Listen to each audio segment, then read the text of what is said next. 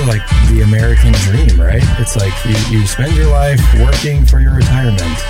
Golly, what a load of shit, man. I would tell young Lori to slow down and allow the season to do its work. Don't say healthy, don't say happy, don't say well, and don't say normal. You show me one person on the planet who's healthy, happy, normal, and well. Who is that person? Is there something good that can be gained quickly? I don't know.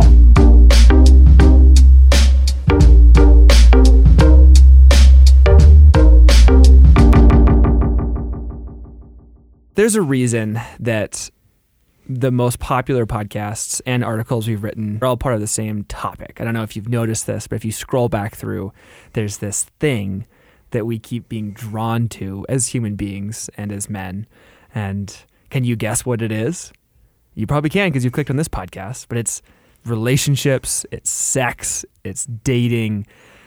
So thank you, Sawyer, for suggesting some stories on our end. This is not the & Sons official posture on how to date correctly.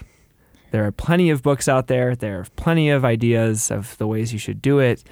And they're overwhelmingly wrong. I just need to interject here. Though we're not going to give another one, I should say they're all deeply flawed. Because you didn't write them? No, they have a corrupt vision of the self. They think that dating starts with the self-life, things that you have rights to and should do and say, and that never gets you anywhere. Actually, anything worth doing begins with who God is and what the consequences are for you. So you weren't really like a big fan of the movie Hitch then? It's sort of the Will Smith doing the makeover to hide all of the horrible things about you, shave them all off, and turn you into a sex machine. I mean, that's what I did. Well, that's it where worked. I got my advice. Yeah. Oh, okay. So you Luke likes Hitch, Blaine does not. I got it. Man, that you dug deep in the archive for that movie reference. It's a cult classic. I'm sure. Will Smith there's is plenty the of people that have not original seen it. Dwayne "The Rock" Johnson, where He used to be everywhere and now. No, he's But what base is jumping out this? of helicopters. I mean, I mean, you told me that we were going to come on and we were going to tell people exactly how to date. So yeah, Blaine's being facetious here. that means joking. I think well, role reversal. I think most people know that one though.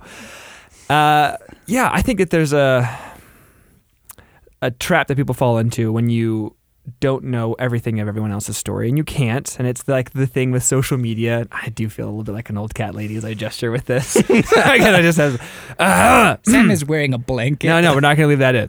Sam is wearing a blanket around his shoulders like a shawl today, everybody. It's very cold in the studio. I think that it's impossible not to have this problem where we assume stories of other people when we just see little snapshots.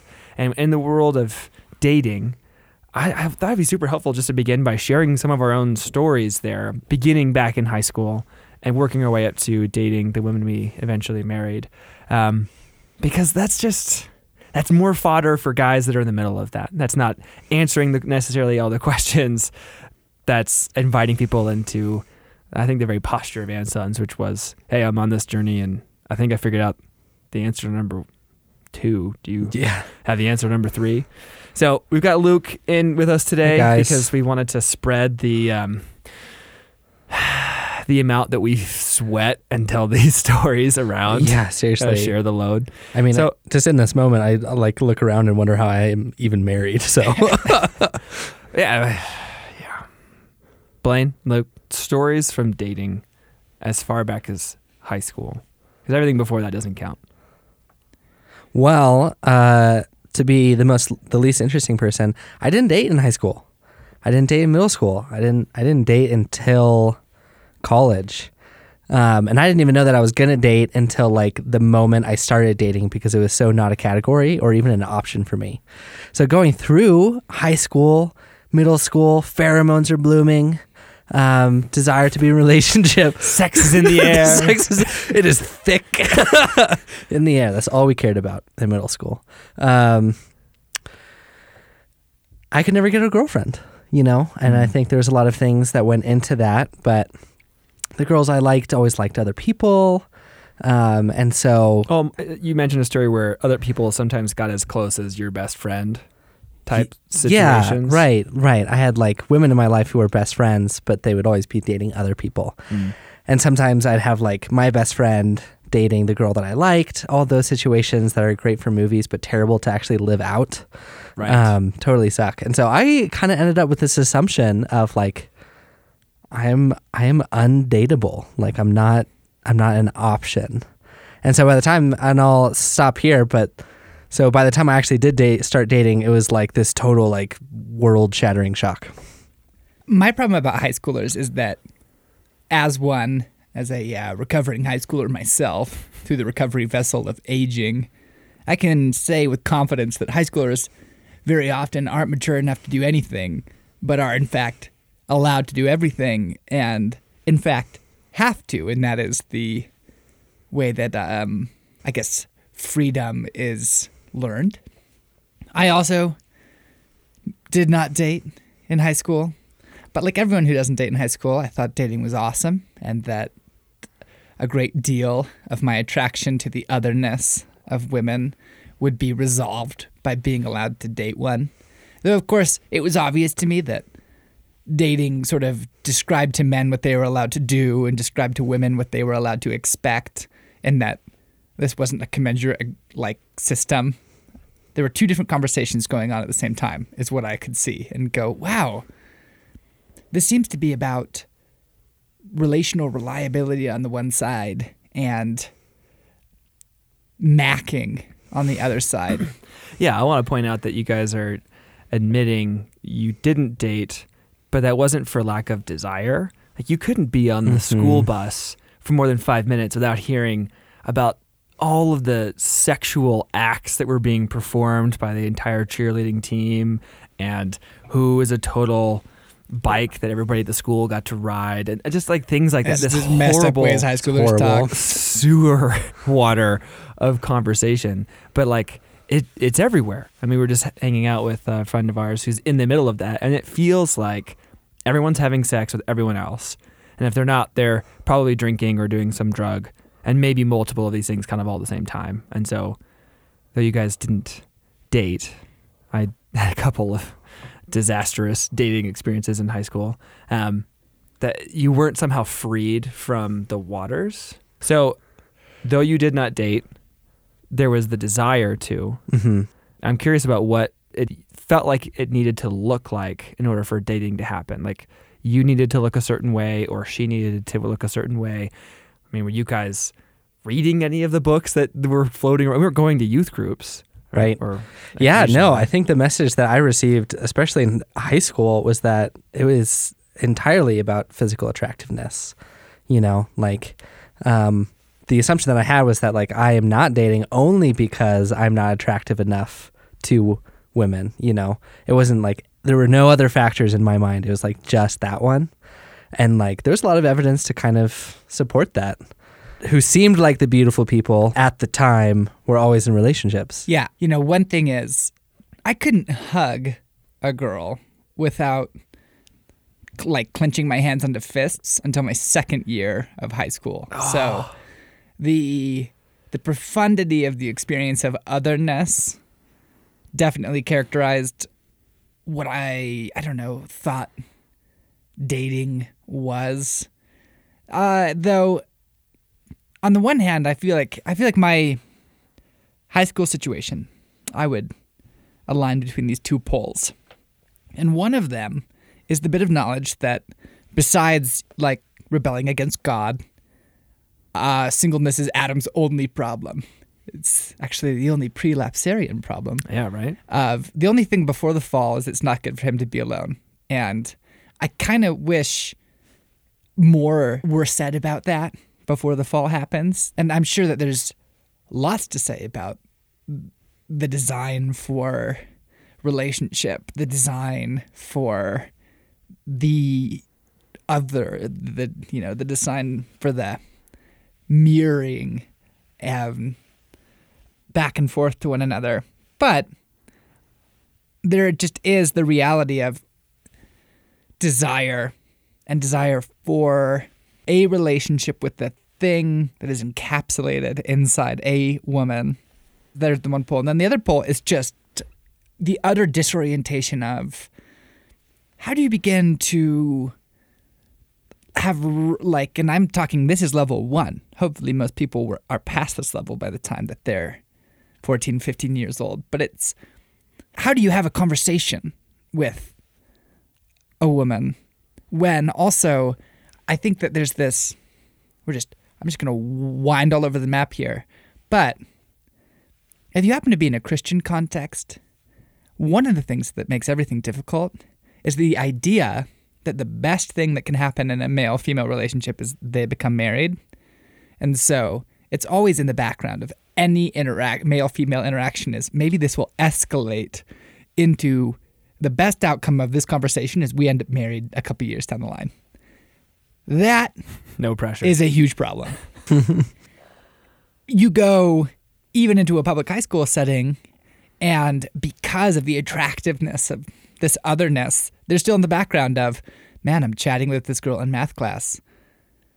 But maybe we end up dating. Maybe the best thing that could happen ends up happening. And that sort of floating in the background makes defining regular relating really difficult. Totally. So high school was this interesting context for us because on the one hand, we were in this family with the father that we have who was being very intentional with the language of like, where are you taking your question and where is your validation coming from? And you can't take it to the woman and you're like, okay, like that's all good and real. And those film clips are really moving. And pornography is still a thing. And that girl in the miniskirt is still really gorgeous. And hormones are real. And it was this like, I went to high school and I dated a couple of girls. I laugh because it went so poorly for most of them. Not all of them really, but some of them at least more obviously. Can you just tell so. crushed rose story? That one's a fairly good one. innocuous, but pretty funny. Well, hang on, I'll get there. I had a friend named Mark who, sophomore, so my second year in high school, I am purely dating at this point based on the knowledge that it is one of the measures of climbing the social ladder, and I am tired of being on the bottom. And so if that means that the homecoming queen from last year is interested in you, like you go for it. And you're going to get pulled up some rungs, and it doesn't matter what she believes or how she behaves or what kind of person she is. And this, my friend Mark he read this Bible verse of how like Christians shouldn't mix with non-Christians and just how like that's not good. Okay, there's an actual verse for this, and I'd sound like a terrible Christian for not quoting it. But I remember the time looking at him and being like, that doesn't matter. I don't care. Like that's not why I'm doing this thing. In this context, I am purely operating out of survival, attraction, and climbing out of this crap that is the bottom of the social strata. So it was actually that girl that I gave the crushed rose to. I carried this flower in my backpack all day to ask her out, and I had her. Why was it in your backpack? I don't know. I think I was just embarrassed to take it out and put it in my locker or like let anybody know that I had it. And because I had a class with her at the end of the day. So it was this like, well, I'll have it close hand and then I can just deliver it to her and ask her out. Because I'd heard through the grapevine that she really didn't want me asking her out if I didn't have a flower or flowers. So naturally, I'm trying to check that box with the least amount possible. Anyway, I get to the hallway, classes are all done, and I pulled her aside. And I reach in my bag and pull out this flower that has been in my backpack all day long. No. With my books and lunch and walking loose around. water bottle. It has just gotten destroyed. No. It's this limp, pathetic looking red rose that is a brilliant metaphor. And I handed it to her anyway, and I asked her out, and she was like, and she wanted to date me, but she didn't want the one flower. I ended up having to give her a dozen roses just before she said yes. And you want to know how long that relationship lasted? I believe it was 3 days. 3 days. Oh, brutal. But At the same time, it took Jesus to raise from the dead. I was a new man. I rose in the social strata after those 3 days. That's all it took. I just don't mess it up. So I just want to say her name aloud. nope, not going to do it. Just to see if you're out there. I know you're out there. another girl I dated lasted for a week, and we literally never held hands because it was so terrifying for me. Actually, that was the Rose girl's best friend, and Rose girl broke up with her for her with me, if that makes sense. And then the next year, Rose girl and I dated, even though they were still friends. So it was just weird. Man, the whole situation. I haven't heard any of these stories. Oh yeah. Well, we're not It's going to spend brutal. too much time in There's there. a vault of solid, sad gold. There is. There totally is. I ended up having sex with my high school girlfriend that came after, and had this like massive implosion as that came to a collision with the person I wanted to be, and the family that I had, and all the lies it took to kind of let this relationship go on. And so I want to share that in dismantling this, like, we are certain people, but we also have stories. And I also, for you younger guys, I know how much permission that can be. I know that I heard stories. I took a lot of permission from that to go and do things that had normally been like, oh, you can't do that, or like you're gonna die. And then I remember the Heart of Darkness lines at the end where he finally tells his first lie, which he won't do the whole book long, and he lies to the man's wife who he killed, and as he leaves, he just says like, the heavens do not fall for such a trifle. And it to me became this anthem of like, you can do broken things and the world's not going to end. And yet something inside me was, as it came to women, like I set up this pattern that continued all the way through college, where eventually I had this moment, I looked back and I was like, oh my goodness, from like the time I was 11, maybe even younger, because I can remember neighborhood girls asking to marry me and me asking if they'd marry me back. And it was a very like weird thing, went our separate ways. I think we were like 6. I don't know. All the way through into college, and I look back, I'm like, I can't see seasons for more than a month where I've been alone, where there hasn't been this fixation with the next girl or the next relationship, as crappy and damaging as it might be. Right. And I think too, like when you were talking earlier about the fact that I didn't date in high school, that doesn't mean that I wasn't fixated the whole time on someone in particular, and call it a crush or like you like someone, But I resonate with that. There was a fixation throughout like all of high school and the first 2 years of college. Yeah, there's so many huge things in there for a young man's life.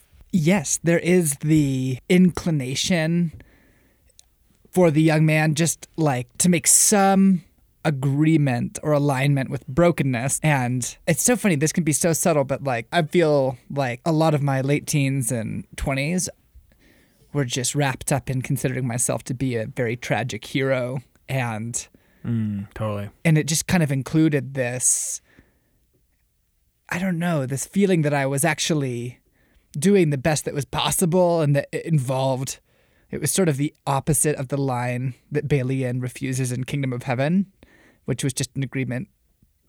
You have to do a little evil to do a greater good, or there's always something involved in living the virtuous life, and feel like that isn't actually true, though that is a major narrative that's sort of available to a young man.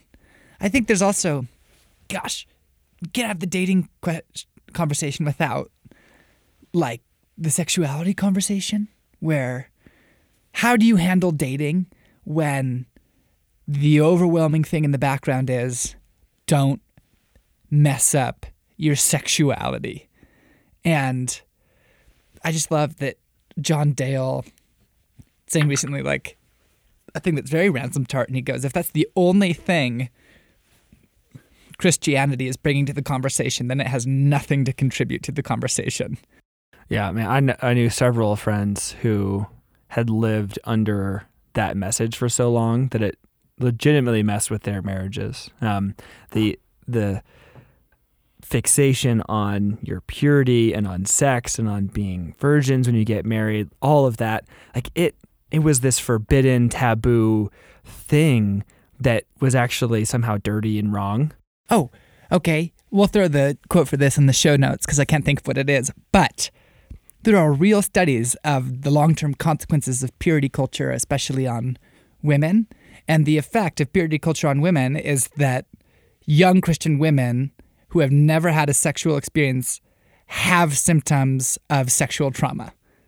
And it goes, It's crazy. don't mess up, keep it under wraps, produces the symptoms and the psychological soulful effects of sexual abuse. Well, because Whoa. it's a fixation as much as the alternative is. If it's the fixation of purity as opposed to the fixation of promiscuity. And it is a driving factor and force. And we all went to, at least first season, I think we all went to the same public high school. Blaine was there for like half the time? Whole time. Whole time, okay. And then we all went to Christian colleges. And to say that the culture, well, you had some students kicked out for black tar heroin from your high school, right, Luke? I did, including my theater buddy. Whereas I don't think that happened in your college. No, not a lot of heroin going on. Okay, well. At my college. That we knew about. There are two separate cultures. But the dating culture in Christian colleges was like so messed up, man. There was plenty of jokes being thrown around about some women coming for their MRS degree. Like they were just there to get a husband, and like the demeaning culture of that, the ratio that just exists in the Christian world of what feels like eligible men who are pursuing Jesus compared to the amount of eligible women. And we did do a podcast on this about why spirituality seems to be more difficult for men. But to say that you can like find this little bubble where somehow you're going to be freed from all of these issues, that your story is a factor at the table and sexuality is a factor at the table. Like you don't get to hide from that at a Christian college or at your church's singles group. Like that still exists. Yeah. So We would just be remiss if we didn't mention in the sexuality column too, that how you are doing in your life as a sexual being actually has basically nothing to do whether you're single or dating or married. oh man, seriously. That's just a blanket statement that is helpful to know. Right. There is an illusion that there are life forms in which it's easier to steward your sexuality. Not true. Okay, so back to stories. Now it's college and post-college, that kind of age. What was the dating? What was the attraction? What was the expectation scene for you guys? Yeah, so I mentioned this earlier in the podcast about how when that dating was so off the table for me, by the time that it happened, it was like a surprise that it happened. So high school, no dating, feel like I'm not even an option in women's eyes. So get to college, start meeting more people, start being a little bit more social than I was in high school, start hanging out with one girl in particular, and we start hanging out quite frequently. And then one day she's like, so should we start dating now? And I was like, what? What do you, like, all internally, not externally, because I'm trying to like play it cool and not mess up this chance that's just presented itself. A wild date has appeared. I know. Don't Hold mess still. this up. Exactly. No sudden movements. It's like a wild horse that's approached you. Don't scare it away. But it was honestly a shock to me because, like, looking back on it, it totally made sense because we were hanging out one-on-one a lot and having conversations about our stories and our families and going to more vulnerable places and really enjoying each other's company and choosing to spend time with each other over other people. And looking back on it, that makes sense that would, if we continue on, that would lead to dating. But for me, that was so not an option that it was a surprise. But in the moment, I was like, what? This is an option? Yes. It wasn't until later that I realized that I probably stepped into that relationship because it was the first time it was ever an option to me. And that was exhilarating to feel wanted for the first time in that way. I don't know if it was actually like, oh, I see something in this person that I want to know more, so I'm going to pursue them. It was like, oh my gosh, I can date someone? Oh, man. So I really had the thought in the summer before I started college. It was, I am going to date the first eligible woman that I meet. I am so sick of not dating anyone. Of course, I didn't know what any of those terms meant. And then I did not. I think the interesting,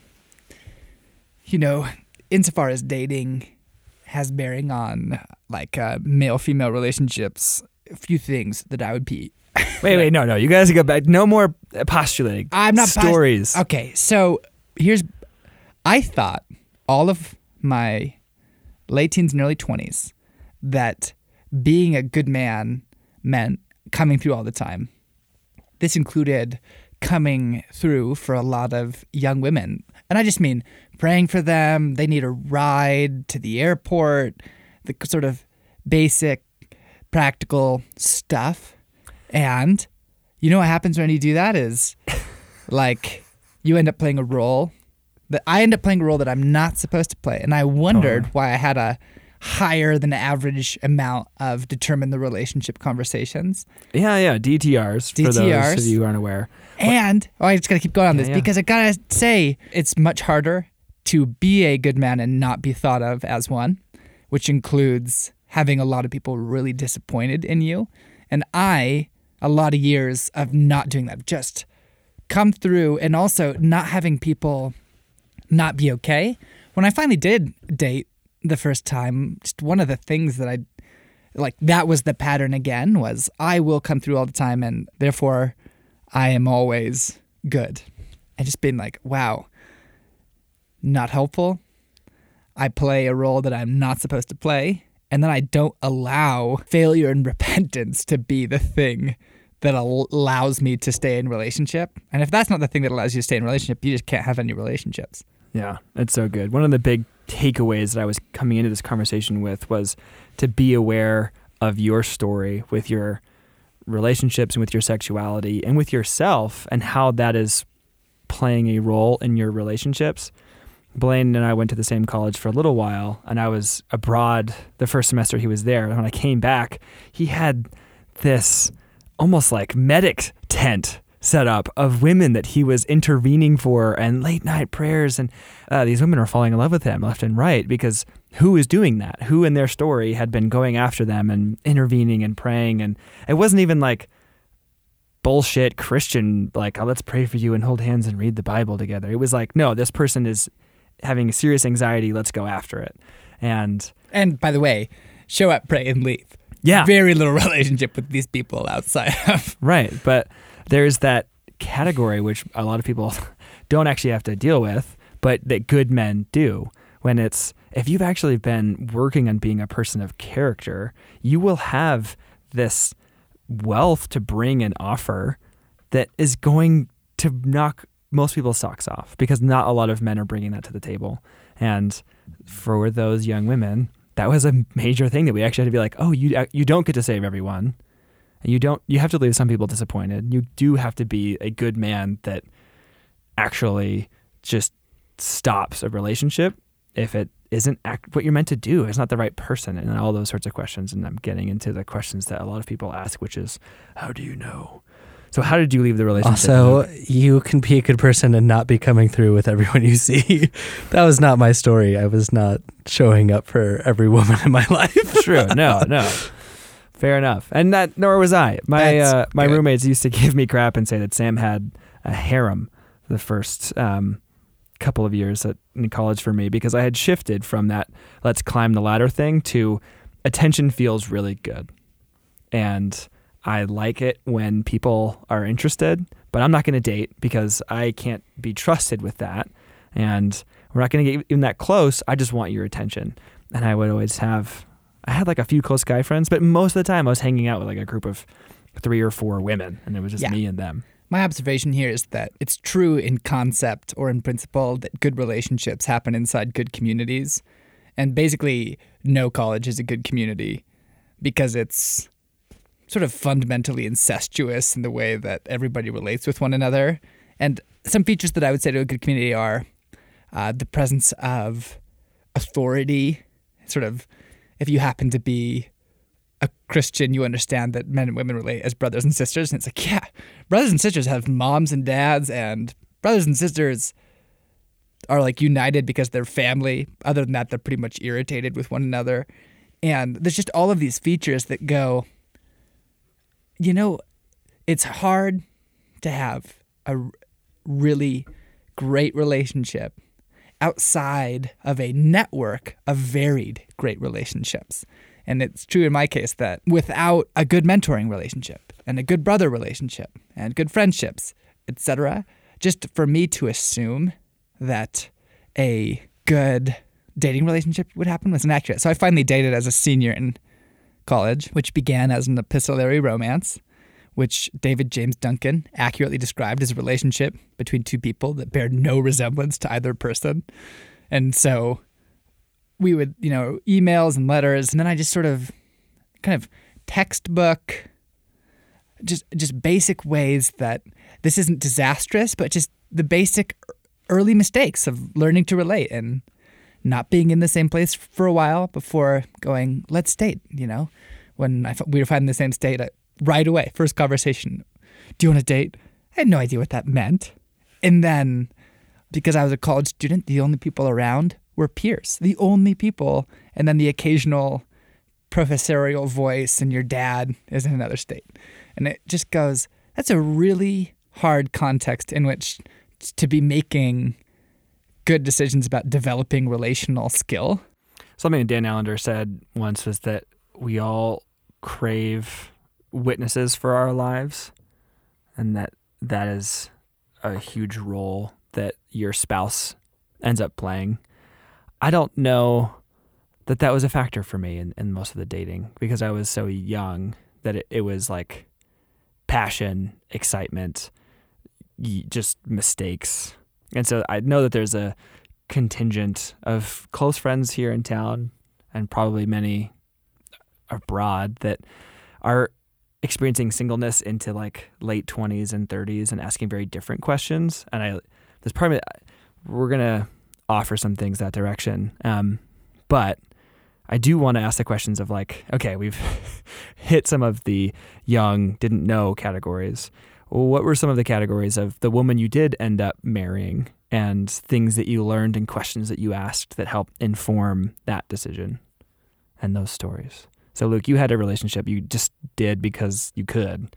I'm guessing that's not who you ended up marrying. Yeah, right. And like that relationship ended as soon as we started living in different places because like the kind of thrill of just relationship was gone, After that, I realized I had that kind of fixation. Like it was either dating or being obsessed with the fact that I'm not dating. And so went into my junior year with this like torch of I'm no longer going to be fixated on women. I'm no longer going to like give my attention and my energy to this idea and concept. And that's the exact moment where my wife walked into my life. Of course it is. Which maybe aren't unrelated and is also just the playfulness of God. Yeah, so met my wife junior year. We had already been connected since we started going to college. Our every interaction was remarkable in the sense that I'd leave an interaction being like, "Oh wow, that was really interesting," but never really crossed paths until junior year when we clearly had some growing up to do, and her presence was so different, and so much more just like enthralling. And then you got married. You didn't ask yourself any questions. Yeah. I think this meet cute section is a helpful one because some of the questions are, where do you find this person? How do you know? And, I tend to think that there are ways to live like a more and less relational life, a more and less virtuous life, et cetera, and that those are the better questions that, because you don't know. There's no sweeping prescriptive join the singles group at your church because that's where the young folks are. Though that might be tactically helpful because yours was you take up the torch of singleness and then suddenly the other appears. Right. And I think too, like I was asking myself questions. I mean, like we did get married, so obviously like it went well. But at the same time, like thinking back on it, I did kind of feel like I was flying by the seat of my pants for most of it because I did learn some things from that other relationship, but not a ton, about handling another person's heart well, handling physicality well, handling my heart well. And honestly, I almost like messed up our relationship a lot by trying to do what other people were doing that I thought was good.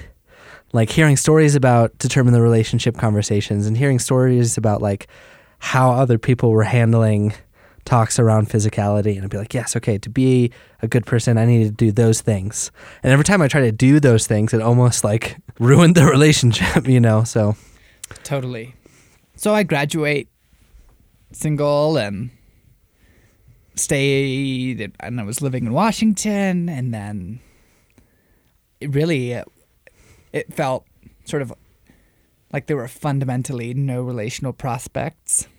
And then one day, the girl that I worked with at the climbing gym, who I didn't have a friendship with but respected deeply because of her relationship with God, and because I was busy helping the people that needed help, and she was fine. We never related. You know, because we did have this conversation, and I went, what? This has never happened before. This is probably a DTR. Oh no. And then she just kind of goes, here are the ways that I see young people, our peers, mishandling relationships. I'm not going to do any of those things. I'm not going to try to get anything from you. I won't be your friend. If you try to get anything from me, you'll fail. It was just this sort of manifesto of what relating is. This all sounds like an exaggeration, but it's real. It can actually be kind of awesome when someone starts with, here's the crucified God, and now let's just work backwards from that to where we are in relationship with the living God. Okay, so no, he resurrects everybody.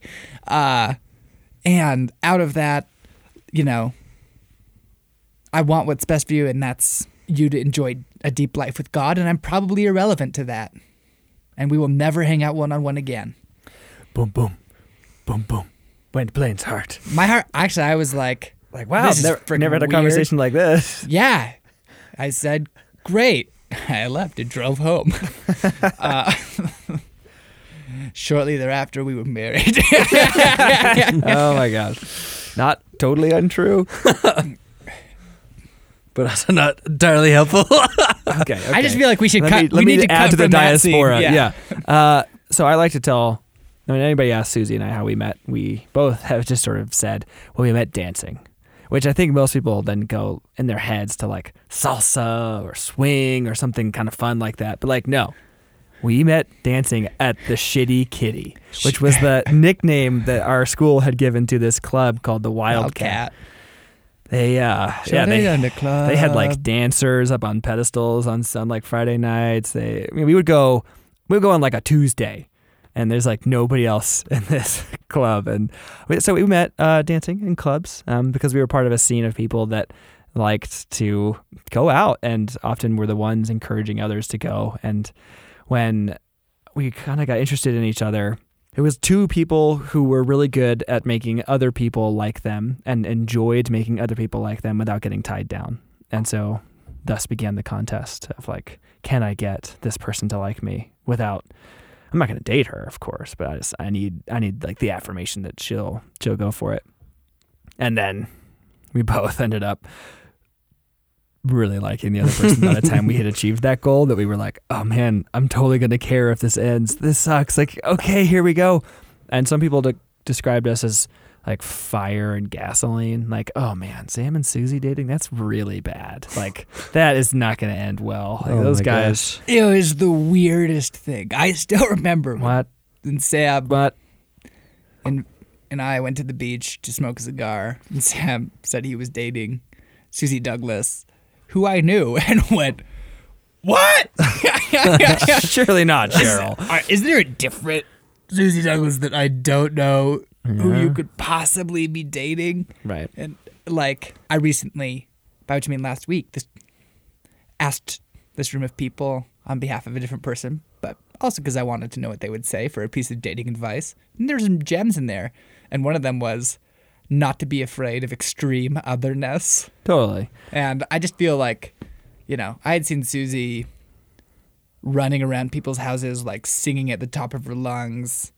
And then I had seen Sam wandering off into the woods in his pea coat to smoke cigarettes and write poems. And it was like, I don't understand. I don't think you guys are going to mesh. There was an otherness. And there was, what I love about each of these stories too, is that like they're all different, and there needs to be the permission for it not to be this prescription of, well, first we met at this group, and then we decided, are we compatible, and had these conversations, and then we courted. It's like, no, we met in a club, dirty dancing, and she's like the opposite end of the spectrum, and she broke up with me in increasing increments as we started dating, because it was like, I don't think we're pursuing Jesus enough. I'm like, well, I guess we're not. I mean, I like making out a lot, but if you wanted more of Jesus, then good luck.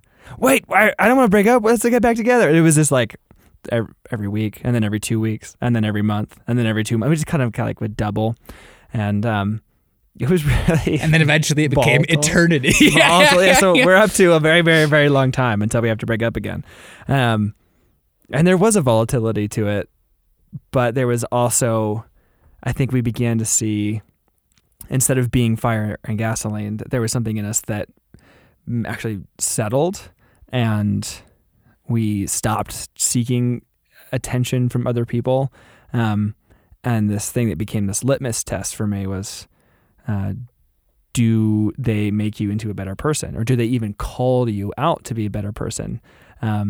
It kind of began to grow and like show itself, because she would break up with me because she had these ideas of who we were meant to be, and we were so far from there. Whereas every girl before then had been perfectly happy with the person that I was, and I knew that I didn't really like the person that I was, and that I wanted to be more. And some girls really understood the darkness in me, and that guy wandering off with his pea coat and cigarettes to go write poetry. And those girls I liked even less, because it was like, I don't want someone who understands the darkness in me. I want someone who can see the potential and the light in me, and is going to help to make that come to pass. That's really good. And I think too, just like, I need to confess that I had no idea what I was doing the entire time of dating. Oh, totally. Like, I didn't figure out the key to a super successful relationship and then do that, and then it worked out okay. I had no idea what I was doing. And then the other thing that I think is interesting is that question of, I was asked recently, how did you know? And Sammy asked me a little earlier, how did you know? That's the big question, right? That's the big question. And it's so interesting because in a lot of ways, I don't know if I can answer that question, which is honestly probably better, because most of the answers to those questions aren't helpful. It just makes sense, or I can't imagine my life without them. Those things. Me. Yeah, those actually aren't that helpful. Because you can complete each other in very unhealthy ways. Right. Yeah. And of course you can imagine alternate realities. Picture your life. Now she's not there. Yeah. Did you still have a picture? Have you ever read a book? She's not in Lord of the Rings. Yeah, and it just makes sense. It's probably the worst one of all, But one of the things that stood out to me was and I know this has been helpful for other people too, are seasons of doing long distance.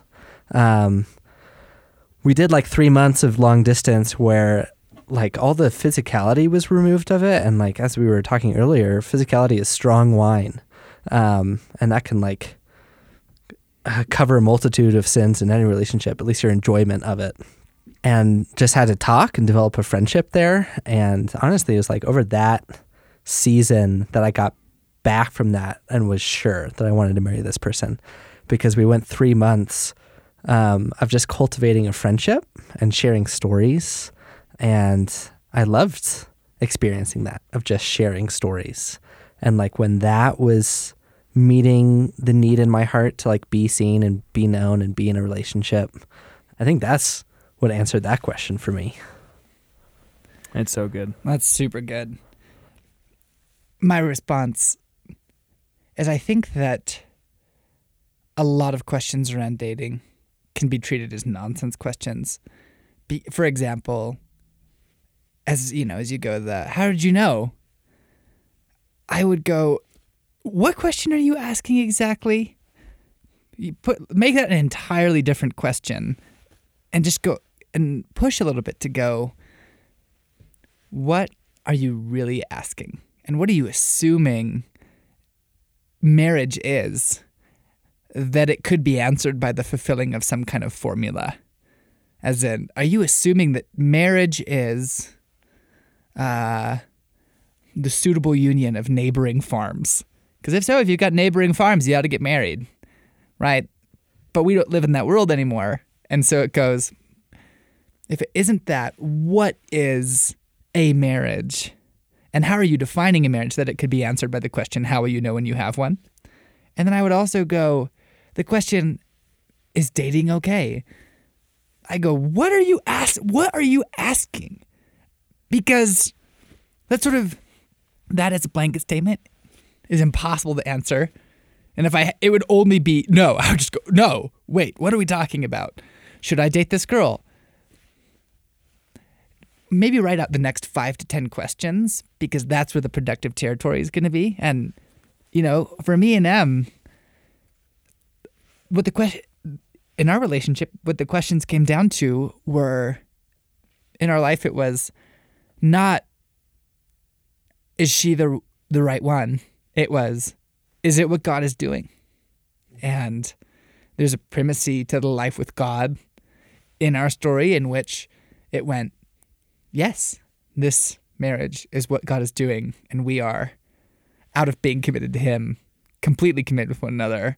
And there was some weirdness in that for a lot of people who came around and went, wait, what's happening? That doesn't sound applicable everywhere. I think I would say there are core things that translate across relationships, but no, it's not applicable everywhere. Yeah, a big piece for me that falls into people that are still seeking, and that obviously are dating relationships kind of turned into marriage relationships earlier than most. We have plenty of single friends who are in their 20s and 30s now and are wrestling with how do I find the one and how do I know? I would be really aware of agreements that you have been making in your past or out of your relationship history or out of your sexuality, because they will be really defining. And that's true if you're in a relationship as well. Like, there's plenty of stories of people making agreements like, I've married the wrong person, or no one will understand me like X, or there's something wrong with me, I'm unclean, I'm like not worthy. Whatever it is, that's going to have massive implications for your current relationships and your future relationships and your choices therein. And so that's why we kind of went in with the caveat of like, this is not the Anson's official method of dating, because we don't believe that exists or is that healthy. Because if I was not allowed to go to a club, I never would have met my wife. Like, I'm sorry. And my question about whether we were a good fit or not was different than Blaine's question about marriage and Luke's question. And so for Susie and I, it did come down to that. Are we heading in a similar direction? No. She wants to go off to nursing school. I want to go off somewhere else. We have these lives. We have these trajectories. But am I passionate about this person? And do they call me out and to be someone better? Are we better together than we were apart? And are we willing to learn and grow and wrestle? And there's been so many pieces of dating advice and marriage advice that we've gotten over the years. And I would say like 10% of it has stuck and felt like it works for us. And to have the freedom of like, some of it just doesn't work. They don't all look the same. Not every person is the same. And so of course it doesn't. There's so many like actual tacticals when it comes to all of this that I'm glad that's not what this podcast is about. This podcast is meant to shatter some illusions, share some stories, and offer a few postures. One of my questions, and we don't have to answer this, but it's like if you could distill down either a question that you would ask yourself back in that space before making the leap, or if there's an experience, a thing you did or didn't do, what would that be? Yeah, it's super good. It's interesting. The one that I would ask myself would be, between me and God, who is picking the questions? Who's driving the conversation? Because I think, especially around dating and around marriage, I prayed a lot into questions that Jesus was not interested in talking about. And it was a really helpful exercise to go, yes, the theme is love, relationship, marriage. Now, with that as the backdrop, what do you want to talk about? what are the conversations, Jesus, that you and I should be having?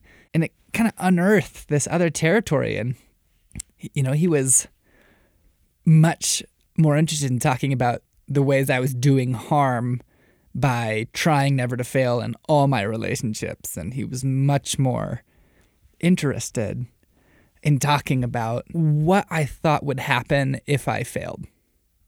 Mm-hmm. Like anywhere, not just in relating, but there.